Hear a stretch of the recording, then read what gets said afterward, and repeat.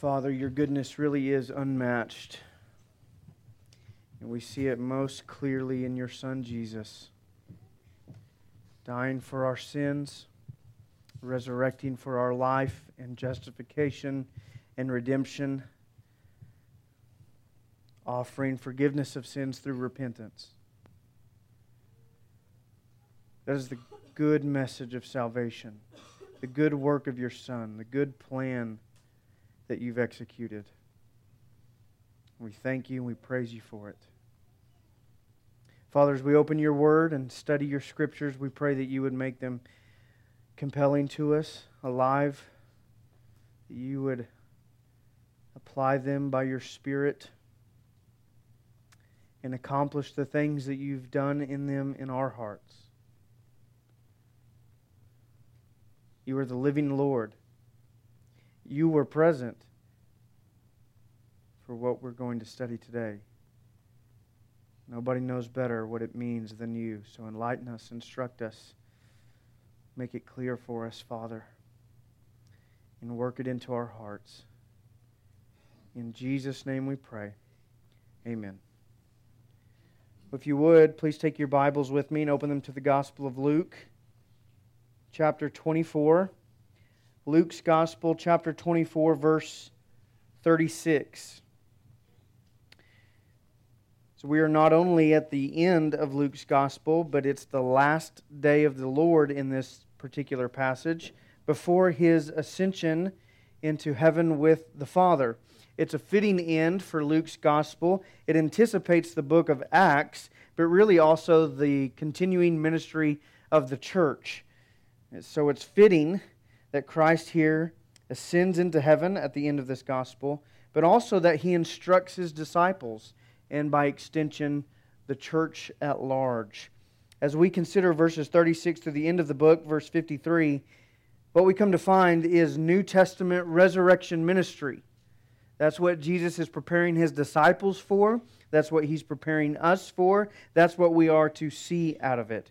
And so He will do things like instruct us and build us up and prepare us and produce some things within us that are necessary for us to serve Him and be used by Him. The three things that we will consider today, they also happen in necessary order. What I mean by that is the one who would serve Christ must not only encounter Christ as he is in this text, but also in the very ways that he's encountered in this text, in the very order. So look with me in chapter 24, verse 36. Let's read the passage.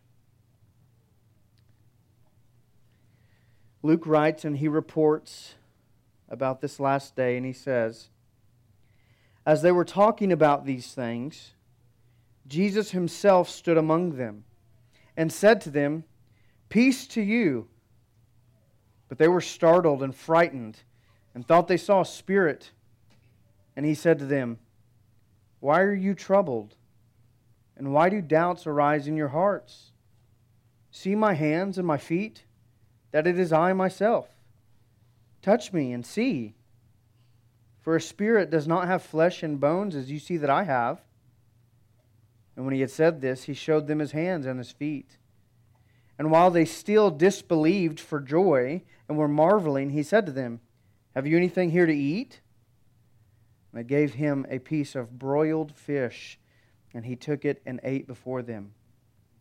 Then He said to them, 'These are my words that I spoke to you while I was still with you, that everything written about me in the law of Moses and the prophets and the Psalms must be fulfilled.' Then He opened their minds to understand the Scriptures and said to them, 'Thus it is written, that the Christ should suffer and on the third day rise from the dead, and that repentance for the forgiveness of sins should be proclaimed in His name to all nations, beginning from Jerusalem. You are witnesses of these things. And behold, I am sending the promise of my Father upon you. But stay in the city until you are clothed with power from on high.' And He led them out as far as Bethany, and lifting up His hands, He blessed them. While He blessed them, He parted from them and was carried up into heaven.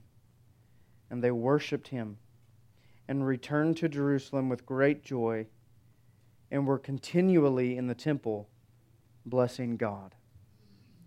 The very first thing that we see Jesus doing on this last day, spending His last moments with the disciples, caring for them, the first thing we find Him doing is building up their faith.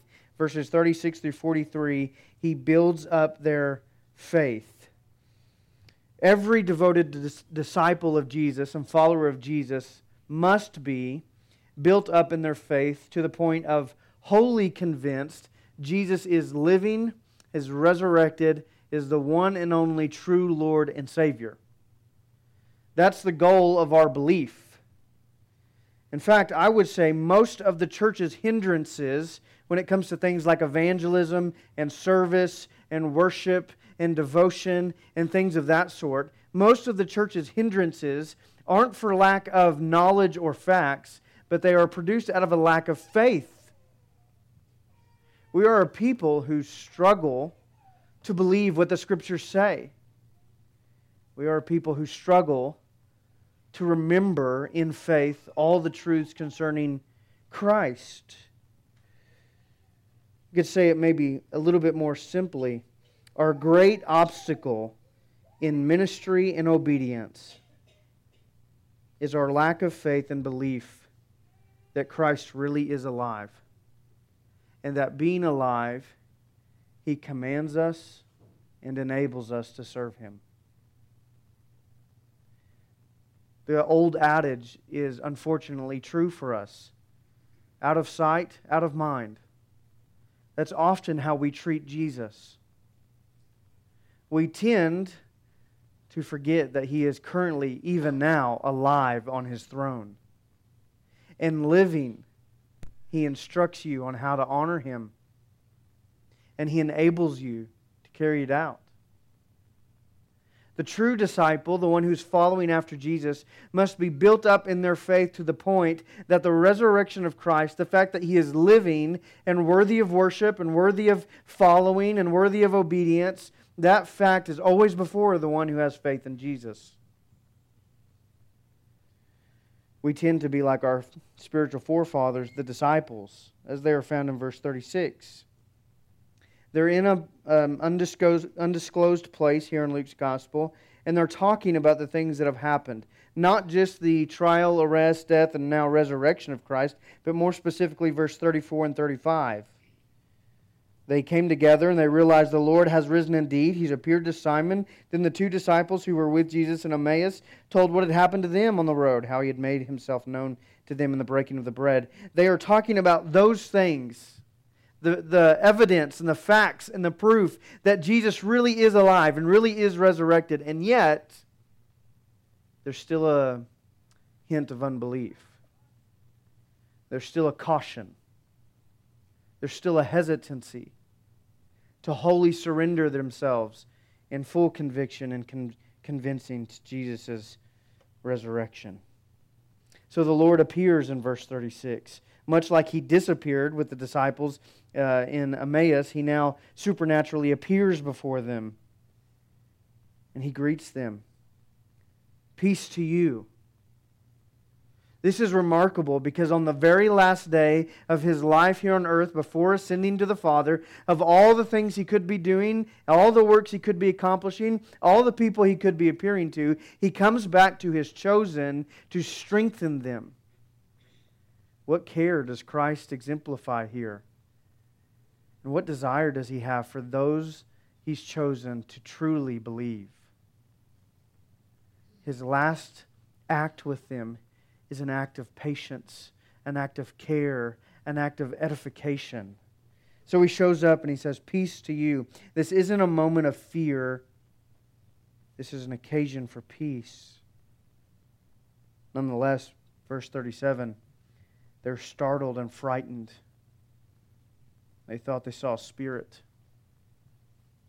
We should not look down on the disciples because we would think the same. I don't know about you, but I've never had anybody appear to me in a locked room. But that's exactly what Jesus does.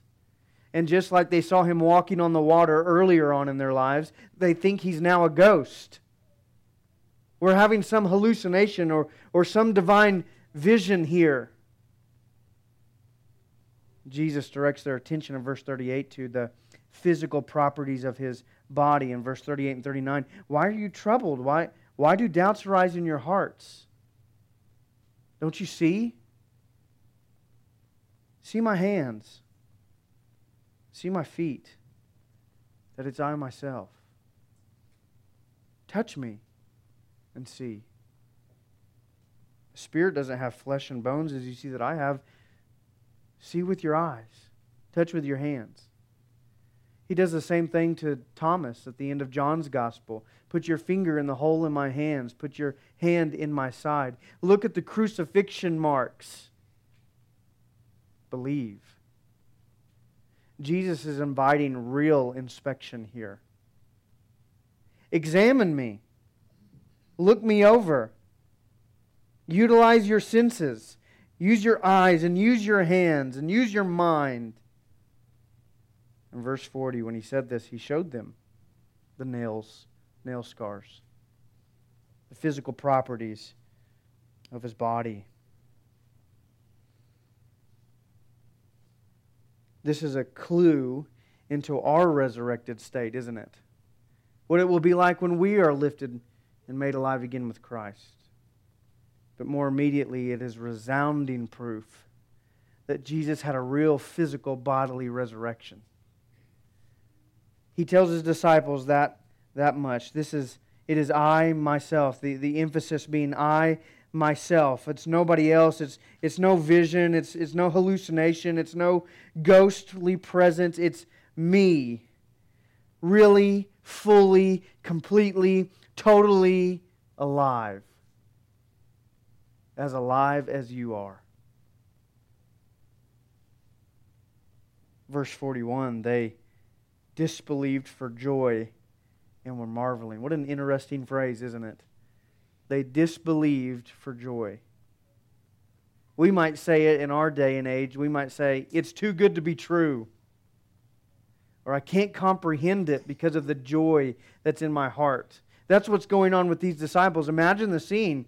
All of a sudden they're being convinced. They've seen Jesus before, but now they're touching Him, and now they're conversing with Him, and now they're spending time with Him, and they're being convinced, and their faith is being built up by Christ, and it's a scene now of joy, disbelief joy. This is far better than anything I could have imagined. I've been in the lowest of lows these last few weeks because my Lord was crucified. And I didn't know what the future would hold. Now my Master is alive. And He's not just alive in a spiritual sense. He's alive in flesh and bone. He's alive physically. He's alive in reality. I can touch Him. I can see Him. I can hear Him. And to drive His point home even further, Jesus knows that there's so much joy in their heart they can't comprehend the moment. He says, "Do you have anything here to eat?" And they give Him some fish, and He eats. And Luke says He ate before them, which is a clear indication He eats for them. This appearance here at the end, the last day before He ascends, this appearance to His disciples, He doesn't do it for His own sake. He does it solely for their sake. He offers His hands to be seen. He offers His flesh to be touched. He offers His company and His voice and His presence. He offers to eat in front of them, not because He's hungry, but so that they might see and believe. Christ desires immensely for His disciples to have faith. Not just faith in His crucifixion, but faith that He is alive after the crucifixion. And why is that? Because of what He says in verse 48. You are witnesses of these things. And those who are going to bear witness to Jesus must be fully convinced that He is alive, and that the tomb is empty, and that the cross was not the end, but He is living forever. Because what are we bearing witness to? We're bearing witness to a resurrected Jesus. We've stated this before and we'll say it again. Our Christian faith rises and falls on Jesus' resurrection.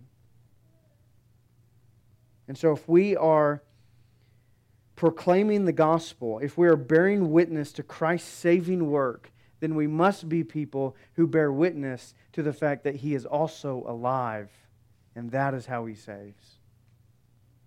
Are we wholly and totally and completely and internally convinced that this isn't just some historical figure that we read about, but Jesus truly, really, physically has conquered the grave? That's the faith that Christ builds up in these disciples. That's the faith that He would build up in you and I. And that's the faith and conviction we must have if we're going to proclaim the gospel. Because gospel proclamation doesn't just lie in the cross, but in a living Savior and Lord.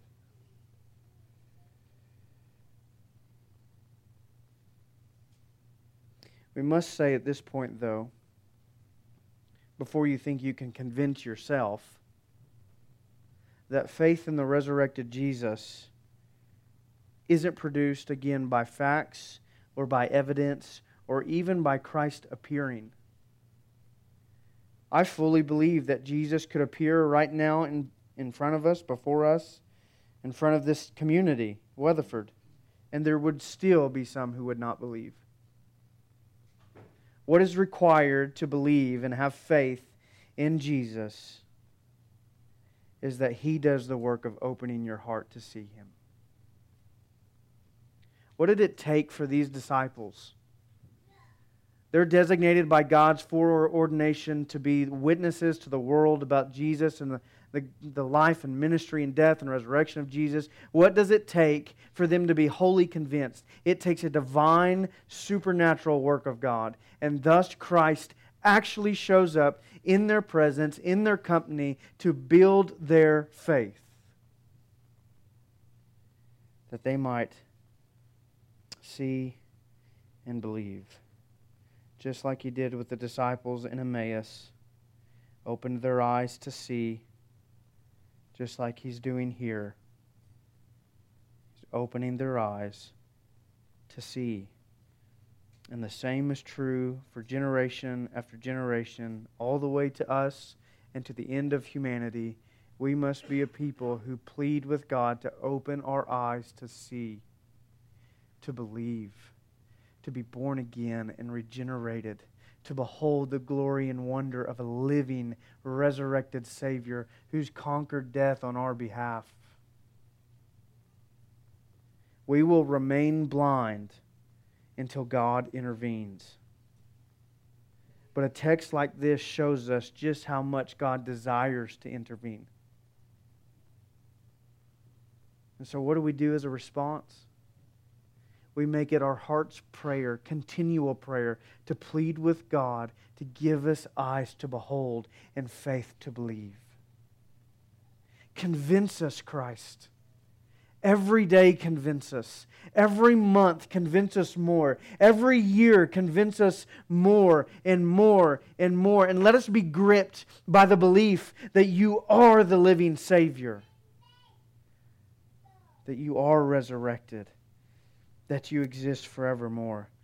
And I firmly believe, with sincere desires and pleading, Jesus will convince us.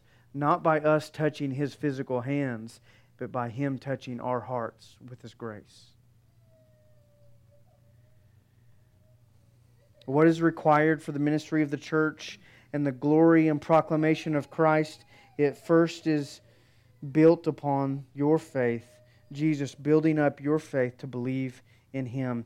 For we are a people who don't just proclaim a dead Savior. We have to be a people convinced of a living Savior, proclaiming a living Savior. Number 2, He doesn't just build their faith, He prepares them for ministry. Verses 44 through 49. One of the great truths that I have thanked God for many times is that He is not a God who saves us and then leaves us on our own to figure it out. He is a God who is very highly, personally involved in our lives, in every area of our lives, to make us useful, to help us understand, to instruct us, to make us more like Jesus. So we find Him all throughout the Bible being a God who is intimately involved in every detail of every person's life. He sanctifies us. He disciplines us. He gives us understanding of the Bible. He builds up our faith.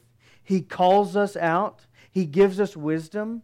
In every way, God is involved with us. We see that here again with His disciples. Before His ascension, He is not cold-heartedly leaving them to figure things out or leaving them on their own. He's instructing them. In fact, He's really doing about 5 things. He's clarifying, He's investing, instructing, planning, and enabling His disciples. So much so that they will be totally equipped for His ministry, His calling. He starts by, verse 44, doing what He did to the disciples in Emmaus, or on the way to Emmaus, restating that the whole of the Scriptures point to Him. He says, "These are my words that I spoke to you while I was with you, that everything written about me in the law of Moses and the prophets and the Psalms must be fulfilled." It's all-encompassing. Moses, prophets, and Psalms. All of Scripture points to Jesus. Thus, all of Scripture is fulfilled in Jesus, and all of Scripture is now interpreted by Jesus. You and I can no longer read the Old Testament without reading it in the light of Jesus' crucifixion and resurrection. All of Scripture finds its fullness and its beauty and its vindication in this living, resurrected Jesus. And He would have His disciples, before they go out to bear proper witness, He would have them to have this foundational understanding that Scripture is about Jesus. He'll say it again in verse 46, "Thus it is written, that the Christ should suffer and on the third day rise from the dead." Everything about this word from God has to do with Jesus. It points to His suffering. It points to His resurrection. It points to His plan of redemption. James Edwards about this verse wrote and said, "The Old Testament is in totem, or total, a primer on the nature and character of God, so that those who are learned in the Old Testament in that nature and character of God will recognize its manifestation in Jesus." What he's saying is this: those who know the Old Testament in its totality clearly see the person of Jesus Christ manifesting it. And so Jesus tells the disciples, before I leave you, build you up in your faith, and I'll lay a solid foundation for you. All Scripture testifies to and is fulfilled in Jesus. That's a life-altering teaching. Because what that says to you and I is that all the works and all the teachings of God and all the characteristics of God, all of them find their fulfillment in Jesus. That He's the center of our understanding of God. If you and I want to know who God is, we have to look into the face of Jesus.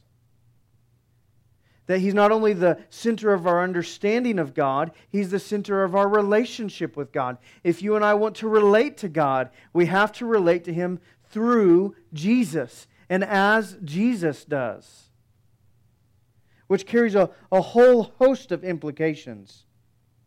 It includes things like pleasing Him and obeying Him and worshiping Him and glorifying Him. If we want to do any of those things, we find their fulfillment and their culmination first and foremost in Jesus.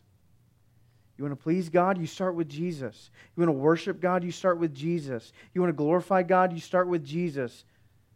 You want to serve God? It starts with Jesus. He is the very centrality of the whole message and plan and purpose of God.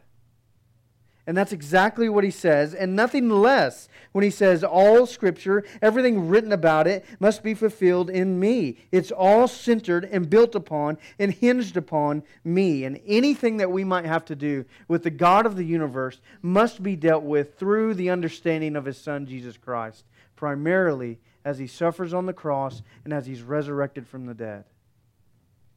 And those of us who are going to bear proper witness to the saving work of Christ must have that as our foundation that our faith rests upon. Not only are we a people convinced that He absolutely is resurrected and alive, but we are a people convinced that He is the very center of the glory and plan and purpose of God. And thus everything points to Him, flows from Him, funnels through Him, and everything we do is about Him. You and I are like these disciples. They are our spiritual forefathers, called to take the mission of the church forth after the ascension of Christ. And as Jesus instructs them, He, by extension, instructs us. Have a proper understanding of who Jesus is in relation to God and the plan and purpose and works of God and the Word of God. Well, not only does He lay this foundation, but then verse 45, He does what's necessary. He opens their minds to understand it. The divine passive, again, a little bit more explicit. He opens their minds to see the truth of Scripture. Not just know the facts, but take note of the use of the word understand. The light of the Spirit shines in your heart upon the Scriptures of God to know them. That is a work of God that takes place now in conversion. God saves people, and in saving them, He gives His indwelling Spirit. And in giving His indwelling Spirit, He illuminates His Word. 1 Corinthians chapter 2, Paul says this. Hopefully you were thinking about this passage. He says in verse 12, "Now we have received not the spirit of the world, but the Spirit who is from God, so that we might understand the things freely given to us by God. And we impart this in words not taught by human wisdom, but taught by the Spirit, interpreting spiritual truths to those who are spiritual. Because the natural person does not accept the things of the Spirit of God, for they are folly to him, and he is not able to understand them because they are spiritually discerned." A work of God in giving His Spirit is making Scripture known to us, illuminating Scripture so that you and I can understand it. So a test of your salvation is if you understand Scripture. Not all the ins and outs and theological debates concerning Scripture, because there are plenty, but your mind and your heart has been given over to believe it, surrender to it, and recognize the voice of God in it. In fact, John Calvin, when writing about his conversion, described his salvation in these very terms. He wrote and he said, "He had a sudden change in which God brought his mind to a teachable frame." Which means he came to a realization and an understanding of the Scriptures that he submitted himself to. He later would write that it was an inward persuasion of the Spirit that helped him to understand Scripture and thus see the majesty of God and believe. Have you had an inward persuasion of the Spirit that helps you to behold the majesty of God in Scripture and believe? For those of us who are disciples and followers of Christ, who will bear proper witness to the glory of God in this world through the proclamation of the gospel, we must have our minds open to understand the Scriptures. Not just know that they point to Jesus and are fulfilled in Jesus and interpreted by Jesus, but wholly convinced and understanding them. This is the work of God. This is the work of the Spirit. Jesus does it here with His disciples, and God still does it today. Which, side note, tells us that understanding is not a mere work of study or wrestling with Scripture. Those things are important. Understanding is a divine work of the Spirit of God.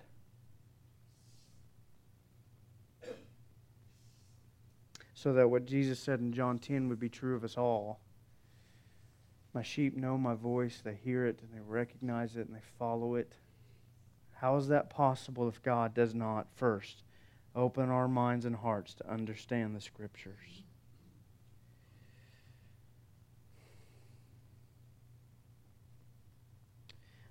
Let me say this before we move on.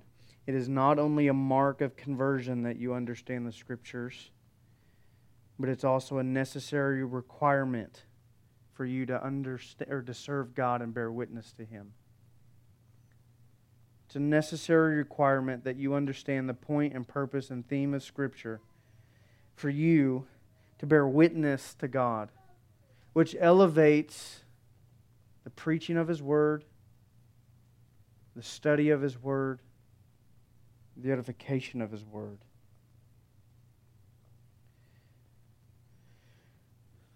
So the Lord is found preparing them by laying a foundation of Scripture, understanding of Scripture, opening their minds to understand the Scripture.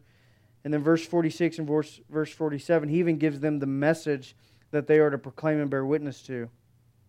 The message is that Christ suffered on the third day, He rose from the dead, and that repentance for the forgiveness of sins should be proclaimed in His name. Suffering, resurrection, repent, forgiveness. That's the message you and I share. That's the message you and I have, and that's everything to us. And that's everything to humanity. That's the treasure that you and I have in jars of clay. If we stop short of any of those things, if we stop short of the resurrection or the call to repentance, then we have not properly discharged our calling. We must be a people who proclaim that Jesus not only died but is alive, and in living you have to give an account to Him, and thus must repent if you want to be forgiven of your sins. Verse 46 and 47 are really not just a summary of the Gospel of Luke, though they are that. All of the Gospel of Luke is condensed down to verse 46 and 47, but they're a summary of the mission and purpose of Christ. And you know what is strangely absent from this message that Jesus entrusts to His disciples? What's absent is His birth and His ministry, His miracles, His teachings, His relationships. None of that is found in this message that we proclaim. Those things are important and we celebrate them, no doubt. But Jesus doesn't include them in the message that His disciples are to bear witness to. The gentleman James Edwards again says it like this. He says, one could appeal to Jesus as the greatest teacher, the greatest miracle worker, or the greatest human being who ever lived, and still miss His single defining purpose: to die for the sins of the world and be raised from the dead for its redemption. Verse 46 and verse 47 are the defining purpose of Christ: to die for the sins of the world and to be raised for their justification and redemption. And if we stop short of the resurrection, if we stop short of the call to repentance, if we stop short of the cross, then we can proclaim all we want to proclaim about Jesus, but miss His singular defining point. In other words, Jesus prepares His disciples for ministry by saying, don't miss the point. You and I can debate about secondary issues all day long. And some of us might. And that's good and that's edifying and that builds us up to understand God and the character of God and the things of God. But if we miss out and get sidetracked from the gospel, we are far worse off. Though we might disagree on many things, we can never disagree on this singular defining work of Jesus, that forgiveness of sins is found through repentance and trusting in the crucifixion and resurrection of Christ.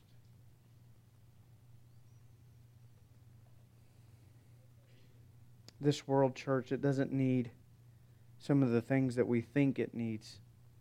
Some of the things that many people are building their ministries and lives on. The world doesn't need its felt needs to be addressed. The world doesn't need vain promises from vain preachers about wealth and prosperity and health and an easy life. And the world doesn't need a softened and palatable message. The world needs to know that they need forgiveness of sins, and that sin has condemned them, and that they will give an account to a living God, and that the only way to be forgiven of such sin is by turning to Jesus and trusting in His death and resurrection on your behalf. And that's not a work you do. That's a work produced in you by God. When God livens your heart to believe. If your heart burns at the message of the gospel, if your soul and spirit is being called by God and yearn to God, you have a tremendous opportunity to be saved and forgiven of your sins. There's absolutely nothing you and I can do to earn pardon of our guilt. But Christ has pardoned us with His blood.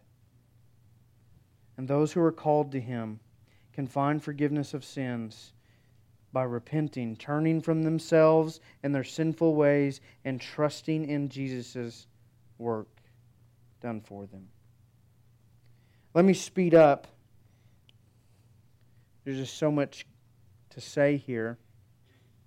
As He instructs these disciples on what they are to say, I want to take note of something He adds at the end. This message is to be proclaimed in His name. And I want to say two things about that. Number one, I want to say we should never be ashamed of proclaiming salvation in Jesus alone, though it may cost us everything.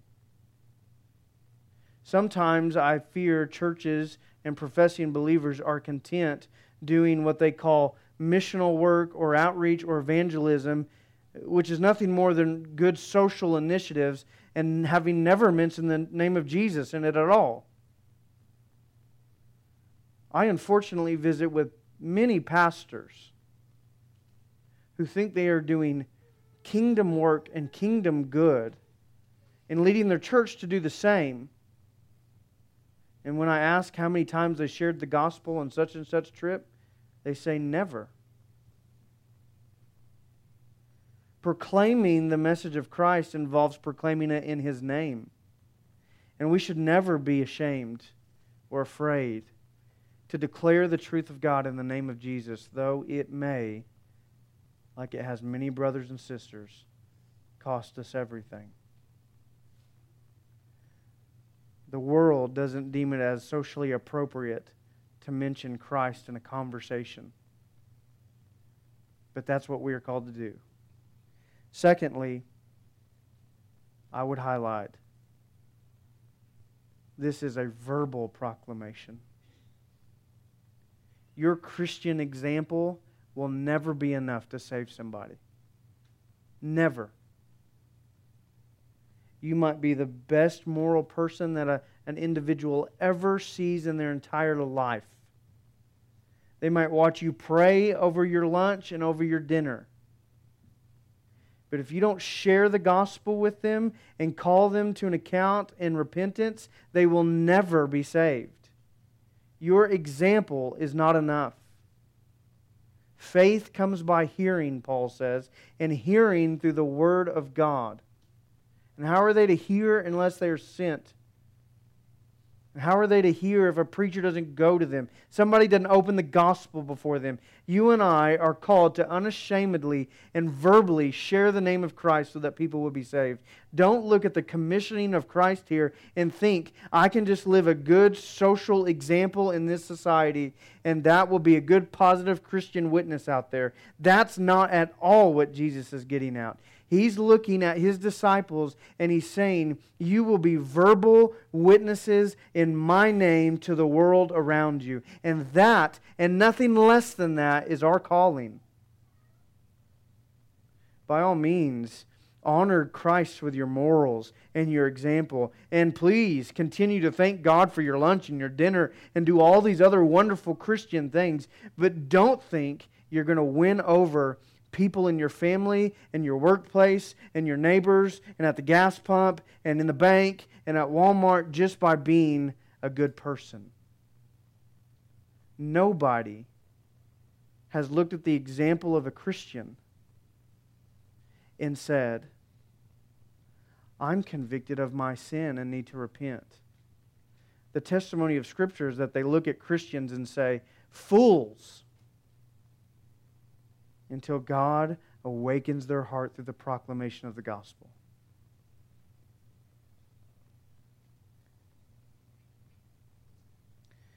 So He gives the message. He governs the message. You and I are to proclaim it in His name, verbally share it in His name. Anything less is not following this commission. Then He gives the plan, because we have a natural question, how are we going to do all this? Right? This is kind of crazy. Where do we go? What do we say? You've given us what to say, so how do we go about implementing it? He says, you are to do this to all nations, beginning from Jerusalem. Isn't it interesting that the place where Christ's life ends is the place where the church's life begins? He tells the disciples, start where you're at and proclaim the gospel. Start where you're at and bear witness that I'm alive and resurrected and provide forgiveness of sins. Start with your family, start with your neighbors, start with your coworkers, start with the guy down the street, on and on and on. Start where you're at. But don't stop there. Go to all the nations, to the end of the world, to the unreached, to the uttermost parts. Reach all humanity. People in your context and people far outside your context. People you know and people you've never met. Those are the people who are the object of our evangelism. Because every person needs to hear the gospel. Notice how broad and unbiased this commission is. Jew and Gentile alike are the benefactors of the message of Christ. This was foretold in Luke's gospel. One thing we didn't do that you could spend a whole series on is looking at the parallels between the infancy narratives in Luke's gospel and the crucifixion narrative at the end of Luke's gospel. We didn't do that, but you could. If you back up into Luke chapter 2, where Jesus is just a baby, He comes into the temple and meets a guy named Simeon. Verse 27, he came in the Spirit into the temple, Simeon did, and when the parents brought in the child Jesus to do for him according to the custom of the law, Simeon took him up in his arms and blessed God and said, Lord, now you are letting your servant depart in peace according to your word, for because my eyes have seen your salvation.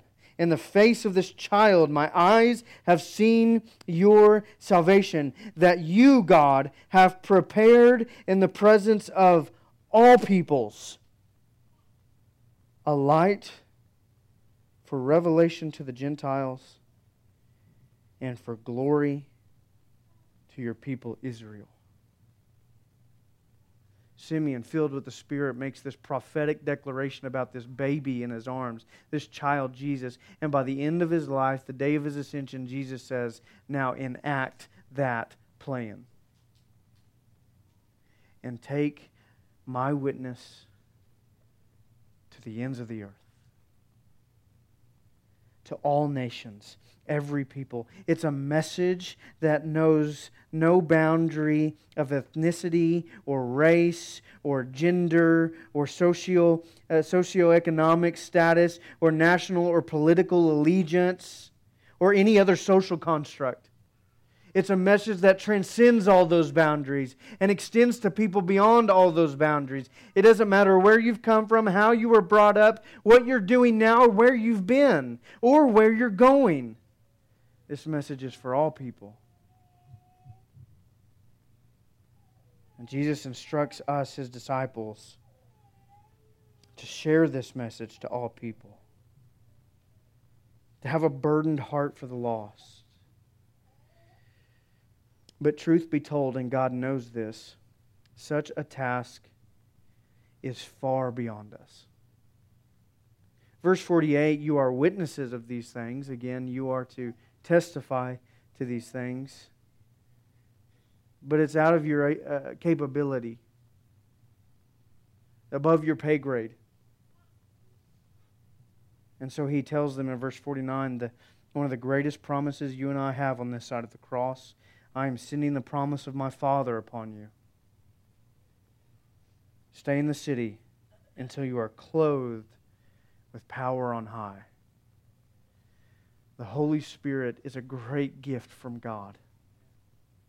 A gift that enables us to complete this commission.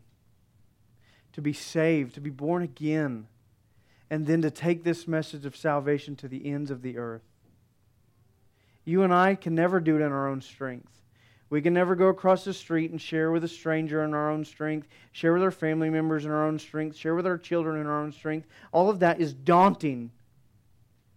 But we can do it through the power provided us from heaven in the indwelling of the Holy Spirit.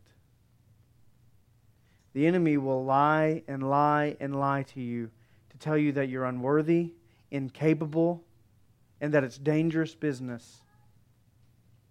But God has enabled you to see it through. Anytime, frankly, we don't share the gospel when we're led to do so, it's an exercise in a lack of faith, not believing this promise. Because Acts 2 has already happened and the promise is already fulfilled. We have the Spirit of God enabling us to proclaim the message of God. We have the Savior, we have the understanding, we have the message, we have the plan, and now we have the power to carry out the commission of Christ and glorify God by taking the message of redemption to the nations, starting with those closest to us. I've wrote here and I've made a mark to share it with you as I've written it. And I would say to you that you are clothed with power from on high through the indwelling Holy Spirit so that you might bear gospel witness to Jesus Christ, His suffering, resurrection, and forgiveness of sins and repentance. What a great calling. Well, finally, Jesus has built up their faith. He's prepared them for ministry by instructing, clarifying, establishing, laying out a plan, enabling them. Finally, He produces within them joy and worship. He leads them out as far as Bethany, the outskirts of town. It's also the same place we've seen it described in other places in Luke's Gospel as the Mount of Olives. And there He issues forth this priestly blessing. He blesses them verbally, but also with His arms visibly lifting up His hands over them, blessing their future, blessing their witness, blessing their understanding, all of those things. And as He's doing so, He parts from them and is carried up into heaven to the Father in glory. And all of a sudden, by the end of verse 52 and 53, what was a startled, frightened, incapable group has had their fear replaced with worship, and their doubts replaced with joy, and their secrecy replaced with blessing God. And that's the case because Jesus has now fully convinced them He is fully alive. And in being fully alive, He has physically and really ascended into heaven at the Father's right hand. And that means several things. It means, number one, glory. Our Savior's not in the tomb. He's in glory, clothed in glory, eventually giving us that same glory. He's possessing eternal life. He's overcome death once, and death no longer has any claim on Him. He's alive forever, and those of us who are united with Him will also be alive forever. He's now seated at the right hand of God, the seat of power, interceding on our behalf, declaring our righteousness before the Father, and instructing us and commanding us and filling us with His Spirit. He's in the very presence of God, preparing a place for us, where one day we too will be in the presence of God. We now have a new spiritual relationship with Him instead of a physical one. He will now forever be spiritually present with you and I as believers. He's coming back. As Luke will report in Acts chapter 1 at the ascension of Christ, there's angels present, and they say, "Why do you stand looking into heaven? For the one you saw leave will come in the same way that you saw him go." All of these things give us understanding why the disciples will now walk away with worship and joy in their hearts. Because that is the only appropriate and proper response to being fully convinced Jesus is alive and is in glory with the Father. Worship and joy. Worship because He's worthy. Worship because that's what we're called to. Worship is the culmination of our faith, the very heartbeat of us as new creatures in Christ. We desire, the very basic desire for every Christian is worshiping God. If that's not a desire of yours, let me tell you frankly, bluntly, you don't know Christ. Because if you do, worship is your heartbeat. And joy.